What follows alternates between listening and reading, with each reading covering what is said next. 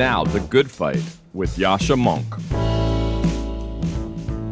Hi, I'm Sahil Handa, and I'm Associate Editor at Persuasion. I recently wrote a pair of pieces called What the Woke Don't Get About the Old and What the Old Don't Get About the Woke. And essentially, I'm attempting to describe something of a new generational divide that I think is playing itself out with regards to the kind of public conversation about what wokeism is, how widespread it is, what we even mean when we're talking about it, and what woke people believe and what they don't. And so the first piece is basically me saying to a bunch of the people who are, your stereotypical old liberals that, one, not many young people, even at the best elite schools, are that woke. And I kind of draw upon my experiences at Harvard and how talking to students there has made me think that actually the story that you hear in the media is kind of quite distorted. And really the story is much more one of self-censorship because of a very, very distinct and loud minority, and much more one of compulsion than it is of cancellation. And so I think my kind of general take on it, and you'll see in the piece, is that it's not so much lots of postmodern professors attempting to tell students that there's no such thing as truth, which is causing speakers to be deplatformed in so much as it's the fact that there's a bunch of factors in the higher education system right now and young people's lives more generally that incentivize conformity. And why is that? What we can do about it is something that I'm exploring in a longer themed book.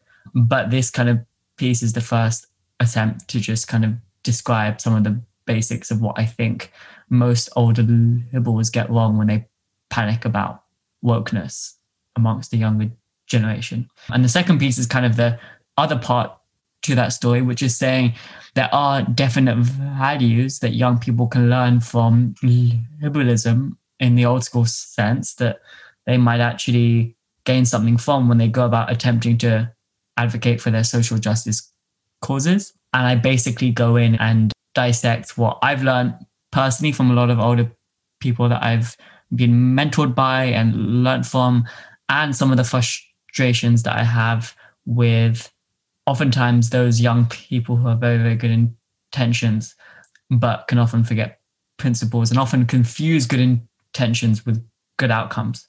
And so it's more kind of on this generational gap and then what that means for wokeness. And in the future, I would love to kind of explore what about the woke and the unwoke really kind of bring some of these debates to cultural kind of significance. Sahil Handa's articles called What the Woke Don't Get About the Old and What the Old Don't Get About the Woke were published by Persuasion. To learn more about the community we're building at Persuasion and to get similar articles directly into your inbox, head to www.persuasion.community. Today, I'm really honored to be joined by Douglas Alexander. Douglas is one of the most interesting thinkers about British and international politics. He has a bunch of distinctions. He was a senior cabinet minister in a bunch of Labour governments in the 2000s and 2010s, under Tony Blair and under Gordon Brown. He was later the Shadow Secretary of State for Foreign Affairs. He now is teaching at the Harvard Kennedy School and at King's College in London.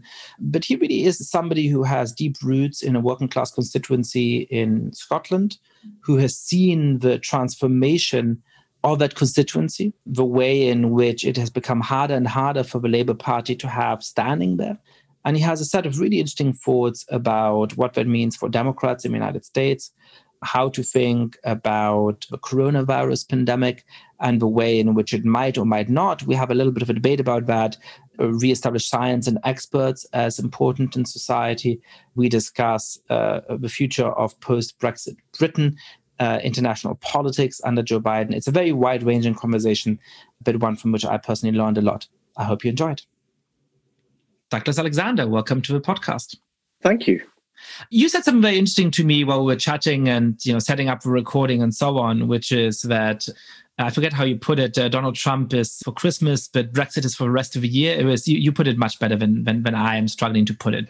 But you were suggesting that actually America may be turning a corner after Donald Trump, whereas Britain is going to deal with Brexit and the mess it leads for a very long time. Why? Well, I looked at the inauguration ceremony, if I'm honest, with a great sense of envy, not just observing a sense of America coming out of the darkness that only a couple of weeks before had seemed so very dark, but also the sense that America really does have the potential to clean up some of the mess that was created in 2016 with the departure of President Trump. Whereas here in the United Kingdom, it feels like we're heading deeper into the mess that we created in 2016 in terms of the decision to leave the European Union. So, you know what? Let's cover both sides of this, because I actually think that the mood in America doesn't feel very optimistic. It's one of the strange things that, the right feels apocalyptic because they lost and so on and so forth. And a scary number of Americans seem to believe that the election was stolen and so on. But the left is not feeling particularly optimistic either. You might think that, we've gotten rid of Trump and free and fair elections. And in the end, even the Senate is under Democratic control. The left would feel sort of upbeat. But there's this sense of the Republican Party is going to remain authoritarian forever. And, half of the country is terrible. And obviously the trauma of January 6th and the assault on the Capitol has something to do with that. But I'm struck by the extent to which the prevailing mood on the American left is one of pessimism as well. So why does it look more optimistic from somebody like you who knows America very well, knows foreign policy very well, but is outside the country? Why does it look more optimistic? And then we'll come and indulge in pessimism about Britain. Well, firstly, it just feels great to be discussing a victory rather than explaining a defeat, because there have been too many defeats to the populists over recent years. So in that sense, I'll bank a victory any day and then recognize the pessimism that follows. And I truly understand why there is a sense of contingency about America's return, both to the international stage and return to democratic norms. Because as somebody who has studied in the United States, is fascinated by the country, visits regularly, I'm still traumatized by the fact that 10 million more Americans voted for Donald Trump in 2020 than voted in 2016. They didn't just see Trump in the White House and think that he was acceptable. They clearly thought he was preferable to Joe Biden. And that presents a pretty fundamental challenge to all of us who might have hoped that we were going to see a blue wave, a kind of moral repudiation of Trumpism in all of its horror. And actually, in that sense, I think the kind of humility that the Democrats are showing is really important, because I still think those of us who would define ourselves as being on the centre-left of politics have some pretty searching answers to find about why so many working-class Americans and so many working-class people here in the United Kingdom have turned away from the traditional parties of the left over recent years and have been very willing to embrace a kind of xenophobic nationalist populism, albeit in different forms on both sides of the Atlantic. So perhaps we'll keep pushing Brexit off, as in fact the country did for a little while before finally succumbing to it. But I'd love to hear more about that topic. I mean, one of the big reasons why Boris Johnson won the last election quite handily in the United Kingdom is that the so-called red wall of Labour seats in the northeast of England fell to the Conservative Party, something that few people had expected. A secondary reason, which is a little bit older, but certainly helps to explain it as well, is that a lot of the Labour strongholds in Scotland have now fallen to the Scottish Nationalist Party and other parties. And I remember you talking about, as a former leader of the Scottish Labour Party, campaigning in your old constituency in Scotland. And if I remember right, you said that it felt like what you were offering to people culturally and the kind of moral appeal you were making to people just completely missed the cultural moment of where people's heads are at now in those parts of the country. So what explains the loss of the Red Wall, Labour's difficulty in Scotland and Britain? And then perhaps we can talk about what the equivalent might or might not be in the United States.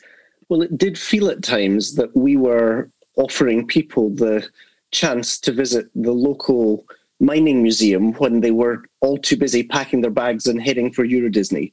The Labour Party never does well when it seems like a historical reenactment society. And there were times when that felt to be the case. And that was partly informed by the judgments that I, along with other people, make. I remember very clearly in the general election of 2015, when I lost my seat to the Scottish Nationalists, being aware of the surging power of identity politics and the sense that we had, in my case, as in constituencies right across the country, 45% of the population who wanted to relitigate the referendum that they had lost the preceding year. This was a referendum on Scottish independence at the time. That's right. The previous year, there was a referendum on Scottish independence. The vote was 55% to remain within the United Kingdom, 45% in favour of seceding and establishing an independent sovereign state. That 45% stayed animated. And in that sense, they came out in huge numbers in the general election the year that followed. And in a first-past-the-post system, if you can command 45% of the vote in any constituency, you pretty much win every constituency, and that was ultimately what happened. But I remember campaigning door to door and thinking, what do we have in our kind of emotional locker to compete with the power of identity politics? And I did my best to reanimate a sense of class identity, talking about a sense of solidarity, a shared experience of vulnerability and of solidarity by people who had built ships on the Clyde or made steel in Yorkshire or hewn coal in South Wales.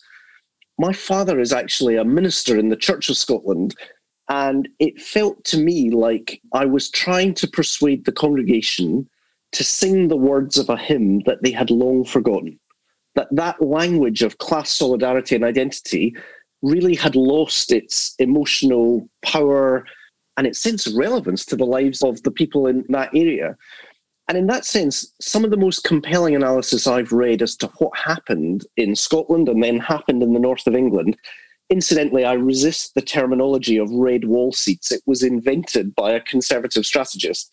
And I've yet to meet anybody who actually would identify as living in a red wall seat. They live in places like Darlington or Newcastle or wherever else. But the best analysis I've read is actually about the interaction of identity and political affiliation. And this theorist argues that we have two kinds of identity. We have an achieved identity and an assigned identity. And in the case of those seats in the central belt of Scotland that cradled the Industrial Revolution 100 years ago or 150 years ago, for the last 100 years, to be a working class Scot meant that you made things that mattered with your hands. It might be ships, it might be locomotives, it might be steel. But as well as that, you probably lived in a council house with a secure tenancy, or you owned your own house for the first time in your family's history. You had a reasonable prospect that your kids were going to do better than yourself, and you had a sense of place and belonging in the story of the country. And really the last 40 years of globalization in a community like mine, which has suffered very real deindustrialization, has stripped away most of those achievements. And the effect of losing that achieved identity is not that you end up with no identity, but actually you revert to a deeper assigned identity. In Scotland's case, that's overwhelmingly, well, you can take all these other achievements away, but I'm still Scottish, and that matters. In the case of America, you would know this better than I, it's often I'm an American, or sometimes I'm white. But people have defaulted to a deeper identity and given expression to that in their political choices. And that argues to me that if the Democrats are going to come back in a big way in state house elections, or just to hold on to that tenuous grasp on the Senate or on Congress, then actually we need to recognize there's a deficit of dignity as well as a deficit of income that is shaping how people vote on both sides of the Atlantic at the moment. There's so much in what you said. By the way, I make the distinction between earned and descriptive identity at some point in my last book, The People versus Democracy, and I'm pretty sure that's because you put me onto it in the first lunch we ever shared many years ago. So I find it very important, very persuasive. I think there's a couple of interesting things in what you're saying. To go back to the historical reenactment society, there's a lot of people who argue that the way to deal with the rise of especially the populist right and the way to deal with the primacy that cultural questions now take in our politics is to emphasize a bigger economic cleavage. That if you don't want these cultural cleavages to be the driving definitions of politics, if you don't want to give the populist right a leg up in being able to exploit them, you got to make radical economic demands and lean into class identity, and then people will shift their attention back to economic issues on which the left sort of has better ground to stand or something like that. It strikes me in light of what you're saying that might be naive. It might be naive in the United Kingdom, which has a much deeper sense of class than the United States and a much deeper historical reservoir of those symbols. And yet, as you're saying, the local mining museum doesn't interest people anymore. It would be even harder in the United States, where, the Democratic Party has never been as clearly a labor movement and as clearly a trade unionist movement, as clearly a movement that can draw on that kind of collective identity as labor has been in Britain. So the first question, I guess, is, do you think that prescription that a lot of political scientists and some political strategists, perhaps parts of the further left, from Corbyn in certain ways to Bernie in his 2016 form at least, give, do you think that that's electorally misguided? I think it is electorally misguided, yes, undoubtedly. The Labour Party, certainly here in the United Kingdom, has always been at its strongest when it is at ease in the future, to quote that old Bill Clinton line, that we needed to get back into the future business. And the reality is, in our 1945 manifesto, it was called Let Us Face the Future.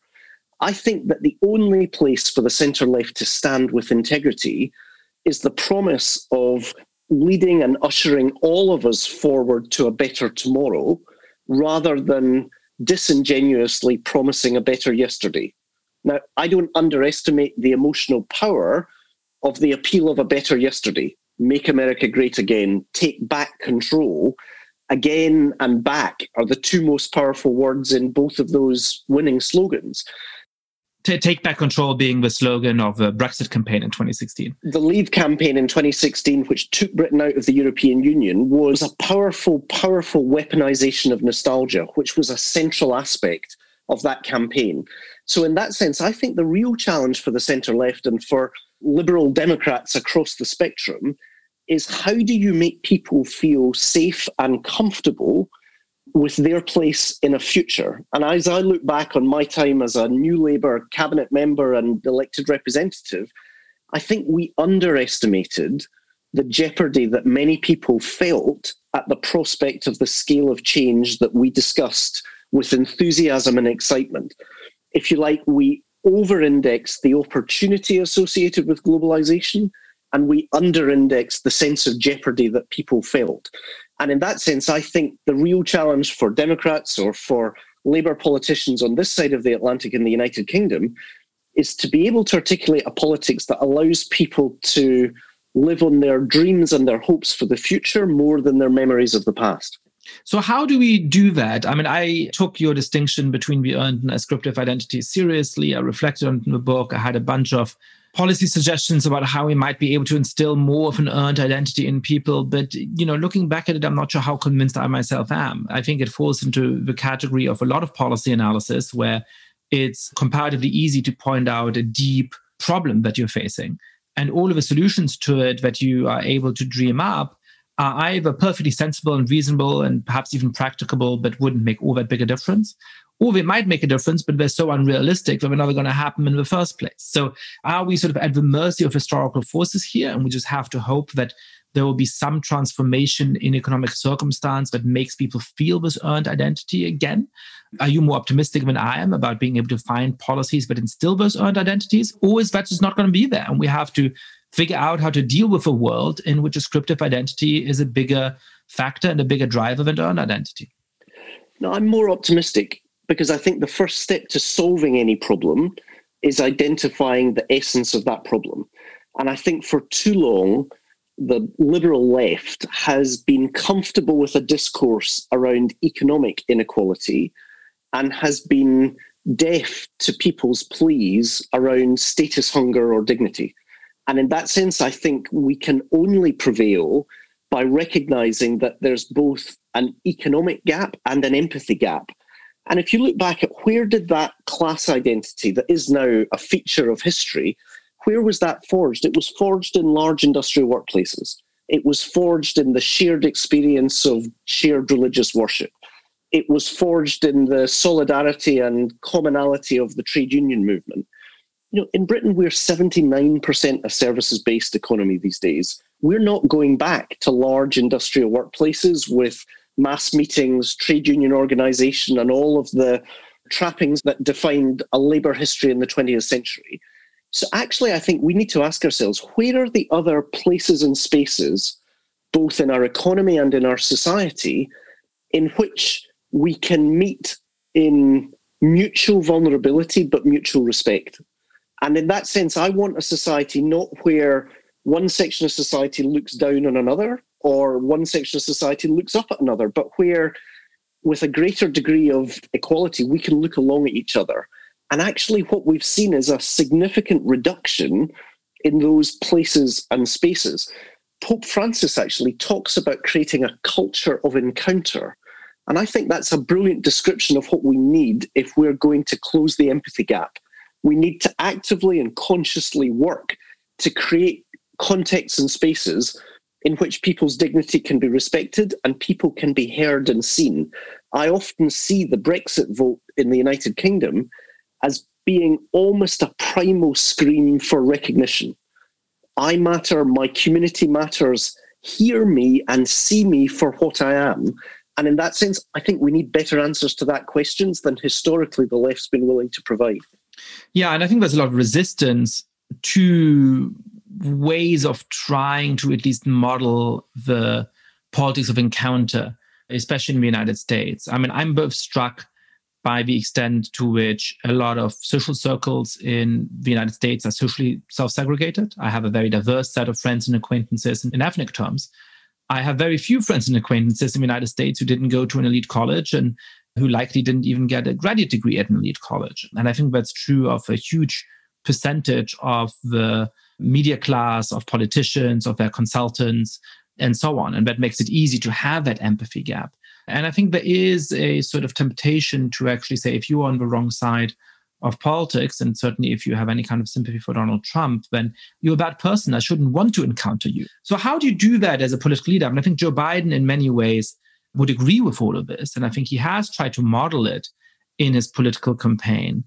How much of a difference is that going to make? Or to put it in more crude terms, how optimistic are you that 4 years of Joe Biden in office might make people a little bit more hurt, might dampen down the political temperature, and might put us in a better position?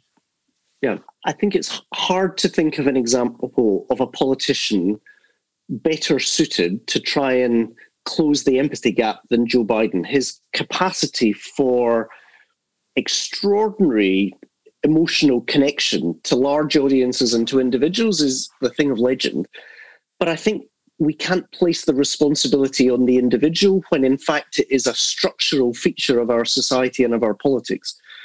And so I think actually we need to look in a more structured way at what we could do. I absolutely take your point, yes. If I had £1 for everybody who was within my social circle who said to me after the Leave vote in the referendum in 2016, but I didn't know anybody who voted Leave, I would be a very rich man. But that was the problem. The fact that we were living such parallel segregated lives. And actually, one of the great ironies is it's a commonplace allegation in Britain, and I'm sure it's true in the United States as well, that politicians are hopelessly out of touch. One of the things I found after I lost my seat was how much I missed meeting people who were not like me every single week, because that is the daily fare of politicians. You're meeting people in supermarkets, in weekly surgeries, you're meeting people in buses who want to talk to you, you're meeting a whole range of people. And if you like, the speed and ease with which you can find yourself in a kind of educated professional ghetto where you only meet other credentialed, kind of qualified individuals was a revelation to me after 18 years in the Parliament, where it was just, to me, commonplace that you were meeting people. So maybe actually there's some things we can learn from politicians. I'm increasingly interested in the idea of citizens' juries because they're doing some really extraordinary work here in the United Kingdom. And I started, if not skeptical, then at least curious as to whether they could be part of the answer. What my experience of them has shown me is that politicians have lost a lot of credibility as the brokers of diverse opinions. And the structure of these community assemblies or citizens' juries, where you get a representative cross-sample, let's say 100 people who look and sound like Britain in terms of class demographics, education, etc. You then put in front of them both experts and advocates in a structured series of conversations and actually watch what happens. And 9 times out of 10, people don't leave more polarized and divided, but actually they find common ground and come together. But it's almost, they need to be persuaded to leave their armor at the door. And a structured process like that involving non-partisan experts actually facilitates that. So I think there are new models that we need to look at in terms of deliberative democracy. And we've got to figure out what we can do to try and scale that in a big way. I am a critic of the ways in which parts of a political class have fewer organic links to the communities than they did in the past, and the way in which often they are shaped by having gone to the best colleges and having lived in the big metropolitan centers before they go back to some constituency and so on. But I think I agree with you that when I look at the other influential people in society, whether it is the people writing the newspaper articles and headlines, whether it's university professors, whether it is the big CEOs and, the C-suite of the biggest companies, they probably are much more socially and ideologically insulated than even the least in touch politician. This is one of the most fascinating questions at the moment, which is what do we actually want from our elected representatives? Because in some ways, I lived that every day for 18 years. The area in Renfrewshire that I represented, I'd grown up in the local community. My parents still live there. I went to local schools. But then ultimately, I ended up going to university, studying in the United States. I had that experience of a very privileged education. And I was of the generation that thought there's an inherent merit in understanding the world if you want to change it. But with humility, I say now to students at the Kennedy School, if you think for a minute an elite education like that provided at the Kennedy School qualifies you to run for elected office, most of the time it proves to be more of a barrier than a bridge to popular support. And I say that as somebody who still inherently believes, as a kind of believer in the Enlightenment, a Scottish invention as far as we're concerned, that kind of education matters. But what I say to those students is, first of all, it doesn't entitle you to anything.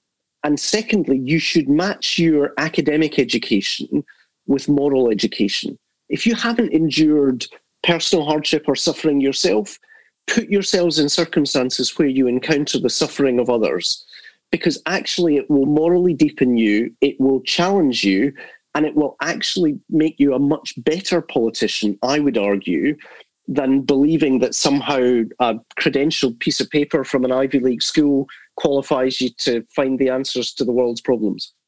Very interesting. Yeah, it makes me think of a line by the great Bulgarian intellectual Ivan Krastev, who's been on a past episode of his podcast, who says that in Central and Eastern Europe, if you wanted to be elected to high office in the 1990s, it was a matter of being able to represent the country in a way that proved that it could have an eye-level conversation and be worthy of respect from the West. What you wanted is somebody who had been educated in England or in the United States, who spoke good English, who could show to the West that Bulgaria or Poland or Romania were civilized countries with a deep culture and history, and that they shouldn't look down on them. And 10 years later, because many of those countries still feel that a lot of people in the West look down on them in one way or another, that's gone away. And they feel like, if you speak perfect English and you've studied in the West, once you're done being leader here, you can go off and make a lot of money around the world and live in London or New York City. No. We want somebody who doesn't speak a damn word of English, who may not know the world very well, but his fate is bound to ours, right? Like, even once he stops being the prime minister, being the president, he's going to be stuck in this country. And so he has some interest in making this country better. And almost perversely, I think that was part of Trump's appeal, that nobody believed he was sitting with a cadre of advisors deciding what to tweet at 4 a.m. And if you like, what many of us felt to be repellent to a lot of voters was a mark of authenticity. If you like, the bug was the feature as far as they were concerned. And the fact he broke so many of the conventional rules of decency, civility, courtesy was for them evidence of a raw authenticity that they had an interest in. So in that sense, I think that's absolutely true. But I also think we've got to ask ourselves, what do we want from our elected politicians? Because a couple of reasons I'm hopeful. One is I think that the kind of authoritarian populists have had a very bad crisis, that a politics of anger has been shown to be inadequate when what the public want are decent answers in the face of a pandemic. And in that sense, it was here in Britain that Michael Gove issued those fateful words, this country's had enough of experts. I can promise you, Yasha, this country has not had enough of experts as we are developing vaccines and trying to come back from the horrors of 100,000 deaths. So optimistically, I think, if you like, it has recredentialed the value and virtue of education and competence in the minds of the public in a way that the election of someone like Boris Johnson before the pandemic evidenced a basic sense that people thought it would be quite good fun. It would be a bit of a laugh having a cheerer-upper as Prime Minister. And we've been reminded in a pretty brutal way here in the United Kingdom that politics and government in particular can be a very serious business. So on one hand, I think the pandemic could lead to a resetting in terms of competence and what that means. And secondly, I think the terrible events of the 6th of January, horrific though they were to observe, will, I believe, toxify Donald Trump in the eyes of history in a way that without those terrible events was much less certain. I've made this point on this podcast a few weeks ago that I'm very grateful for January 6th in a very specific sense, which is that it will cement the legacy of Donald Trump as what it should be. You know, I always had this fear that 50 or 100 years from now, people would look back at Donald Trump as this very entertaining, slightly strange, larger than life, only in America figure. And some of the damage he did would be hard to explain because it's complicated and intricate. I think those pictures from January 6th are going to be in school books 50 or 100 years from now, and they make it easy for a teacher to explain what and who Trump was and how it ended. The only problem with speaking to Douglas is that we often end up agreeing too much, or I at least often end up agreeing with you too much. I don't know about you with me. But I think I might disagree about you on experts in the pandemic. So I agree that the blithe dismissal of experts, we've had enough of experts, is temperamentally out of keeping with this political moment. And that the incompetence of Donald Trump, who didn't even try to have any kind of coherent response to the coronavirus, and to some extent the sort of differing and lack of earnestness of Boris Johnson has also harmed him. At the same time, it's not clear to me that experts have had a very good crisis. And perhaps it feels differently in Britain than the United States. But in the US, the World Health Organization was very late in acknowledging the severity of the crisis, in part because it was politically compromised. The CDC messed up testing at the beginning of a pandemic in a truly shocking way that was due to failings of career staff rather than the Trump administration. Having a very competent administration may have helped, but quite clearly from the detailed reporting on it, the cause of it was with misjudgments in the career staff. We had health experts telling us for months that masks didn't work because they were engaged in a misguided form of political communication, because they were trying to save masks for hospital staff and so on, very understandably, not thinking about, for example, the fact that we could ramp up production of masks if it became clear that we should just all be wearing masks and so on. I mean, real misjudgment. We had, I think, a very damaging letter by public health experts saying that the mass protests, which could have been predicted at the time to lead to a surge in cases, even if we got lucky, and in the end, there's an argument that they didn't, were not just justifiable on moral grounds, but they were in fact good for public health.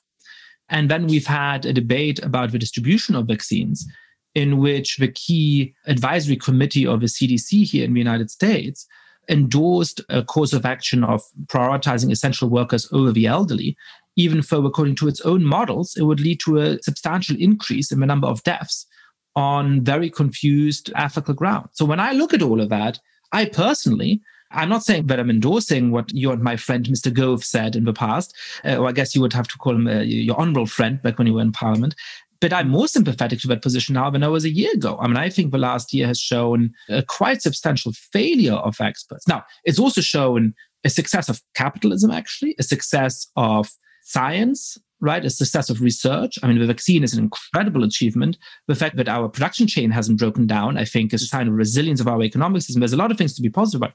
But the experts, I don't know. I'm more skeptical of them than I was a year ago. Let me try my best to answer what was a long and damning charge sheet that you've laid before the experts. Firstly, I would say I genuinely believe in the transformative power of politics. I was speaking to somebody this morning who said, what will be on your gravestone? Will it be, teacher or politician? it's going to be a politician because it marked and shaped me. So I start with an innate belief in politics. Why am I optimistic? Because I think science is going to rescue us from this pandemic more effectively than politics. And it grieves me to acknowledge that, but I absolutely believe it. And to give credence to that, I wrote an article in the Times here in the United Kingdom at the start of the pandemic, saying, not least because of my dislike of populist politics, that I was no fan of either Boris Johnson or Nicola Sturgeon in Scotland, but that I was willing them on every step of the way as a citizen. I really wanted them to get it right. And I remember writing, I'm glad we live in a country where the chief medical officer and the chief scientific officer will be advising the respective governments to get it right. And actually, the British state and the Scottish government has had a pretty horrendous COVID crisis, 100,000 deaths, a terrible kind of record of failure of what should be an effective functioning state machinery. So I'm not in any way dismissing the points that you made. But actually this week in the Atlantic Monthly, Tom McTague, who's one of our best journalists here in the United Kingdom, wrote, I thought, a genuinely brilliant article, which is quite challenging in terms of what it holds out for the future of Boris Johnson, where he said, what you experience is not what you remember. And actually, what you remember is shaped by the post-crisis story more than the experience of the crisis in your own head. And he was basically arguing, whoever owns the post-crisis common sense owns the political dividend coming out of this crisis. And in that sense, I think that that's still up for grabs on both sides of the Atlantic. But I would suggest to you respectfully that despite all of those manifest failures of the experts, the work on vaccines is going to be what people remember got us from where we are today to a different and hopefully rapid return to a greater degree of normality in the future. It won't be attributed to the success of governments or politicians, but it will be attributed to the success of scientists. And in the sense, the post-crisis narrative is, I think, going to be very positive for science, very positive for experts, and pretty damning for governments. So I guess I would cleave it in a slightly different way. I think you are right that it'll be very good for science. And I think it'll hopefully be very good for vaccines. I actually think that one of the reasons why we didn't have such strong anti-vaccine sentiment for decades in the middle of the 20th century is that people had the experience of deadly diseases that crippled and deeply imperiled children suddenly dropping out of existence because of the rollout of vaccines. And I think, thankfully, we haven't had to have that experience for decades.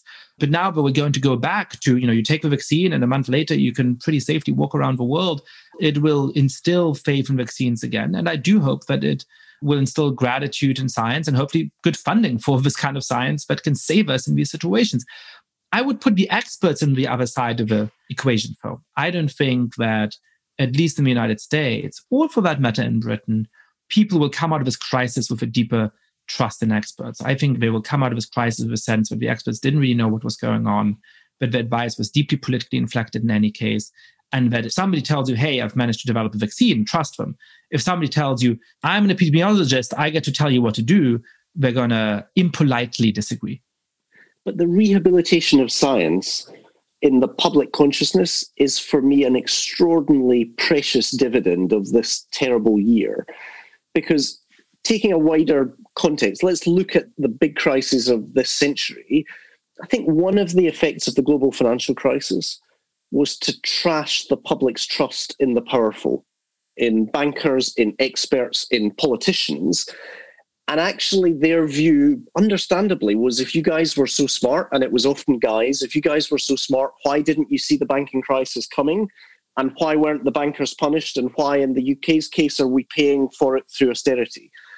And in that sense, I don't think there will be a similar public sentiment after COVID. I think actually people will have a much deeper respect for science coming out of this than we went into it. And when we anticipate what's the next big public policy challenge, planetary challenge that we face, climate change, the rehabilitation of science in the public mind is incredibly important. Because actually, what's the biggest fundamental difference between COVID and the climate crisis? There's no peak climate crisis. It's linear in its and absolute in its risks. So what do you think? I mean, I've been inchoately thinking about what the implication of this past pandemic year is on climate change. And again, I think I take a more pessimistic view. This is refreshing, by the way, because I feel like I made my mark as a pessimist, worrying about the stability of democracy before anybody else. And then in the last year or so, I've been more optimistic than a lot of people, and it's felt very unaccustomed. And now somehow in our conversation, you're the optimist and I'm a pessimist. So I'm back in the place of comfort, and I want to thank you for it. But I think on climate change, again, this year has made me very pessimistic. I mean, it made me think, first of all, that people would much rather accept a significant death toll and accept real risks to themselves and their loved ones than to adapt their style of life significantly. Secondly, that the ability of summoning collective action in much of the world is very, very limited, even when the stakes are pretty existential. And then, as you're saying, if you add to that at least, quote unquote, with the coronavirus, you had a real moment of crisis that would have forced action, right? So, oh my God, the hospitals are going to run out of space. With climate change, we likely won't have that, right? It is a slow rolling crisis in which the problems mount over time. There's never going to be the day when it's like, well, now or never, we got to do something. So you put those three factors together. And at this point, my best guess is we're never going to do anything much about climate change. If you are unfamiliar adopting the persona of being the pessimist after recent months, I'm equally unfamiliar being the optimist. It's not often that Presbyterian Scottish men are confused with a ray of sunshine, but I shall do my best. I am genuinely more optimistic. Why? Firstly, because I think our shared vulnerability has been reminded to all of us by the effect of the pandemic. And in that sense, up until then, maybe some of the concerns being expressed about the risk to the planet were seen as more ephemeral or academic. I think all of us, wherever we live, however privileged our lives, have been reminded of our innate vulnerability. And I think that is relevant. Secondly, I think it would have been very easy for climate to go onto the back burner during the last difficult 12 months.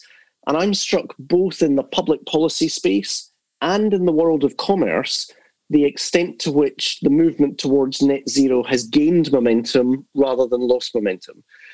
And I was actually part of the British ministerial delegation in Copenhagen in 2009 when we abjectly failed to bring the world together. 2015, after that, what we saw was Paris succeeding where we'd failed in Copenhagen. And if I had to offer a political perspective on why that happened, was what they got right before Paris, and we failed to do before Copenhagen, was to basically align the United States, the European Union, and China before the rest of the world. And actually, again, with Joe Biden's election as president, I'm incredibly optimistic that those pieces of the jigsaw are coming back together for the COP26 meeting in Glasgow in November. So I'm really optimistic that we will see governmental action at the level that is required. But actually, as I spend more time in the world of commerce and learn about its relationship with climate change, the really big change comes when you combine technology and culture. And it feels to me that, if you like, there is a coincidence of governmental action, culture, and technology that holds out the prospect that we could actually transform our economies over the next 30 years. And I certainly haven't encountered a moment like that in my lifetime politically. Of course, that's contingent. We could mess it up. But I feel that literally the stars are aligning for much more rapid progress than we could have imagined even a few months ago.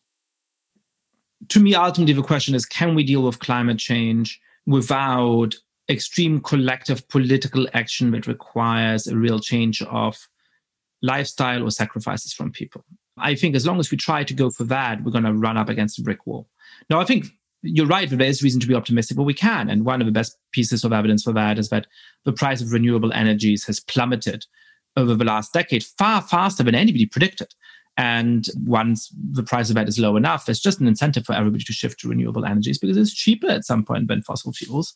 And there's a bunch of other technological advances we might make. There may be technologies of carbon capture that become commercially viable and so on and so forth. I think all of that is realistic. If we get it wrong and we wind up with a pretty catastrophic development of climate, will we then be able to agree on extreme collective action to right the ship at the last moment? That I think I remain pessimistic about in light of this pandemic.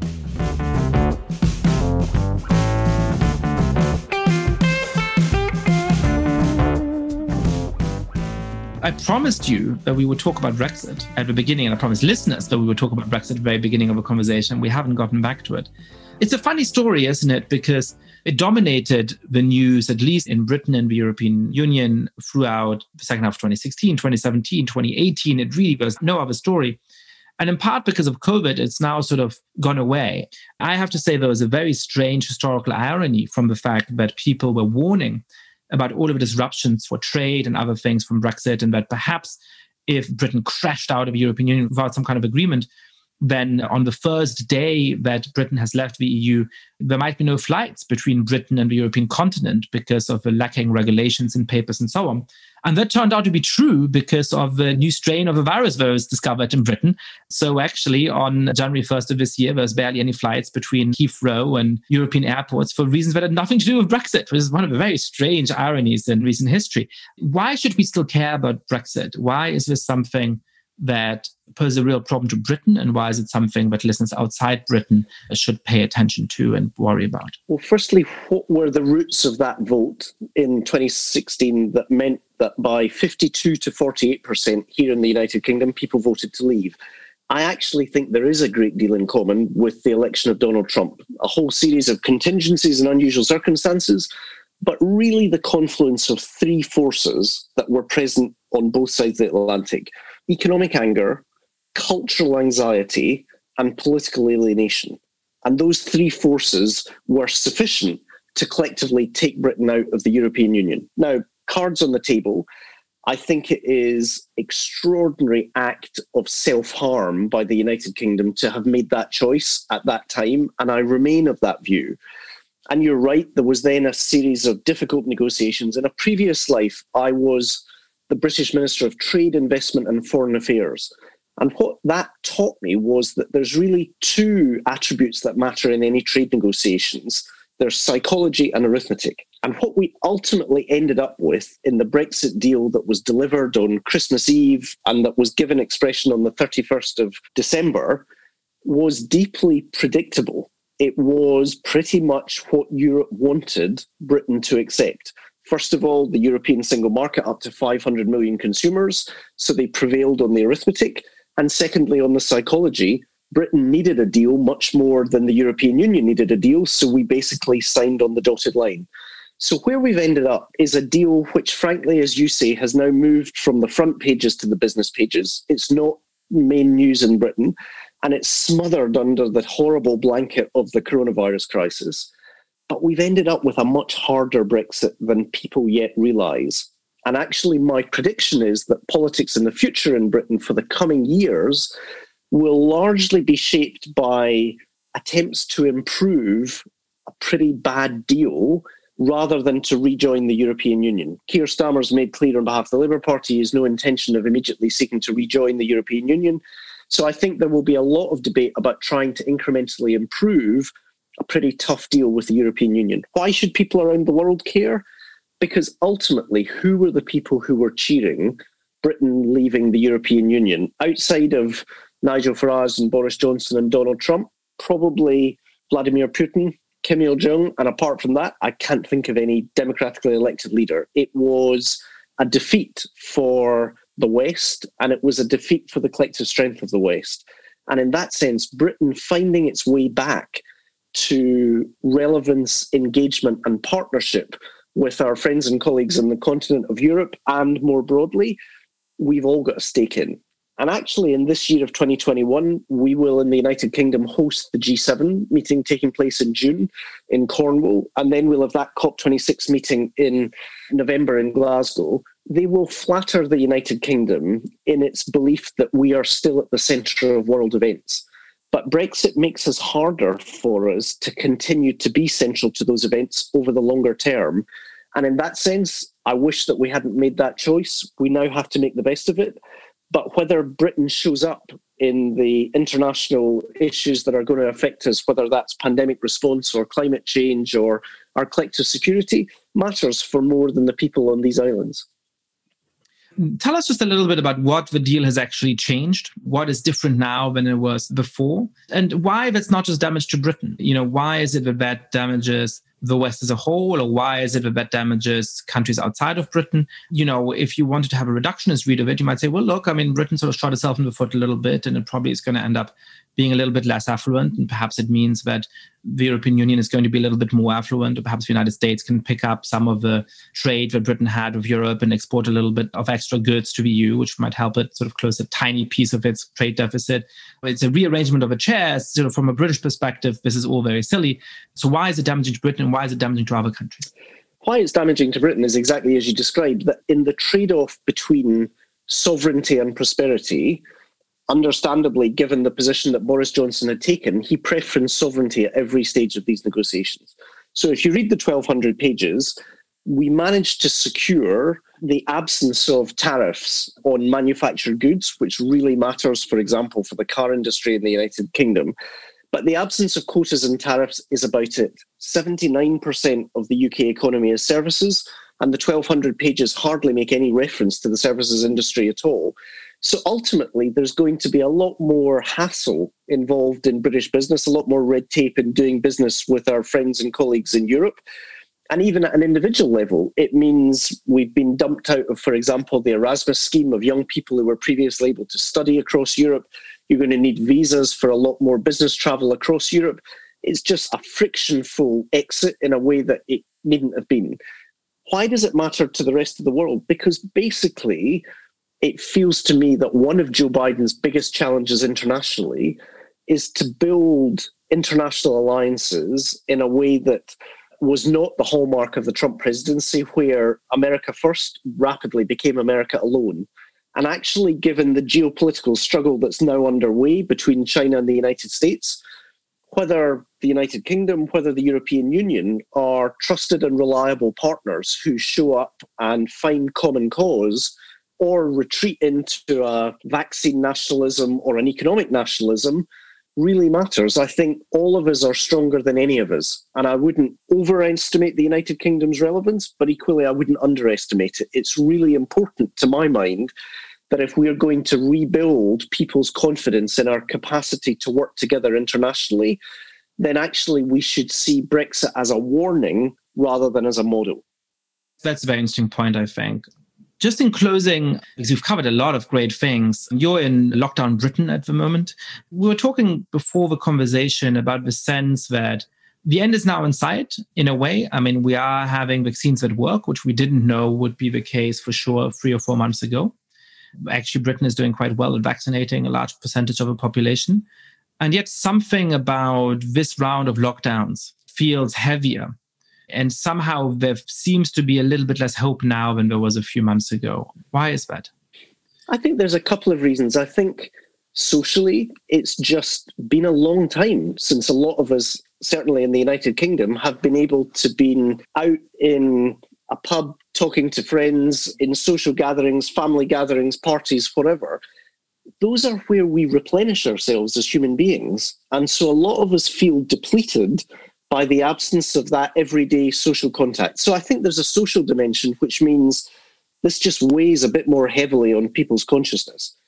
I think, secondly, there was quite a burst of intellectual energy last spring, so now 8 or 9 months ago, when COVID broke upon us. We were all trying to figure out what this meant for ourselves and for our families, for our countries. And there was quite a live intellectual debate about what the new normal would look like, whether we could work remotely. What does this mean for cities? What does this mean for our relationships? My sense is that conversation's moved on to the back burner as well, as people have kind of got their head down and just thought, let's get through it. And again, I think the British experience is relevant here. Many people in Britain started last spring talking about the Blitz spirit. And one of the problems for Britain, which helps explain Brexit, is a constant reference point of the Second World War in our popular culture. So people talked a lot about a Blitz spirit, what it was like in Britain in 1940 when Britain stood alone facing the Luftwaffe's bombs. And actually, I think the relevant analogy for the Second World War is this. Even as those bombs were falling in the United Kingdom, Beveridge was writing his report that gave birth to a National Health Service. He didn't wait until after the crisis to do the intellectual heavy lifting of saying, what does a better tomorrow look like? And in that sense, I hope that whether it's all the good work you're doing in the United States or people are doing here in the United Kingdom, we don't put on pause the kind of thinking we need to learn the right lessons, develop the right stories, and shape the common sense for what comes after this crisis until the crisis is over.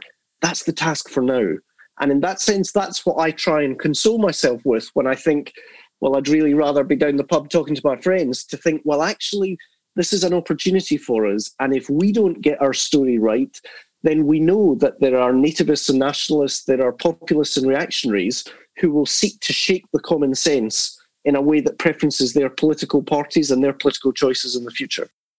Well, on that wonderful exhortation to all of us to think through what the world after COVID might look like, Douglas Alexander, thank you so much for coming on the podcast. Thank you.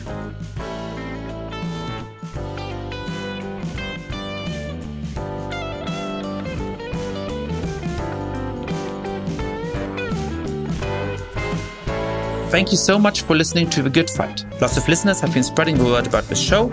If you too have been enjoying the podcast, please be like, rate the show on iTunes, tell your friends all about it, share it on Facebook or Twitter. And finally, please mail suggestions for great guests or comments about the show to goodfightpod@gmail.com. That's goodfightpod@gmail.com. This recording carries a Creative Commons 4.0 international license. Thanks to Silent Partner for their song, Chess Pieces.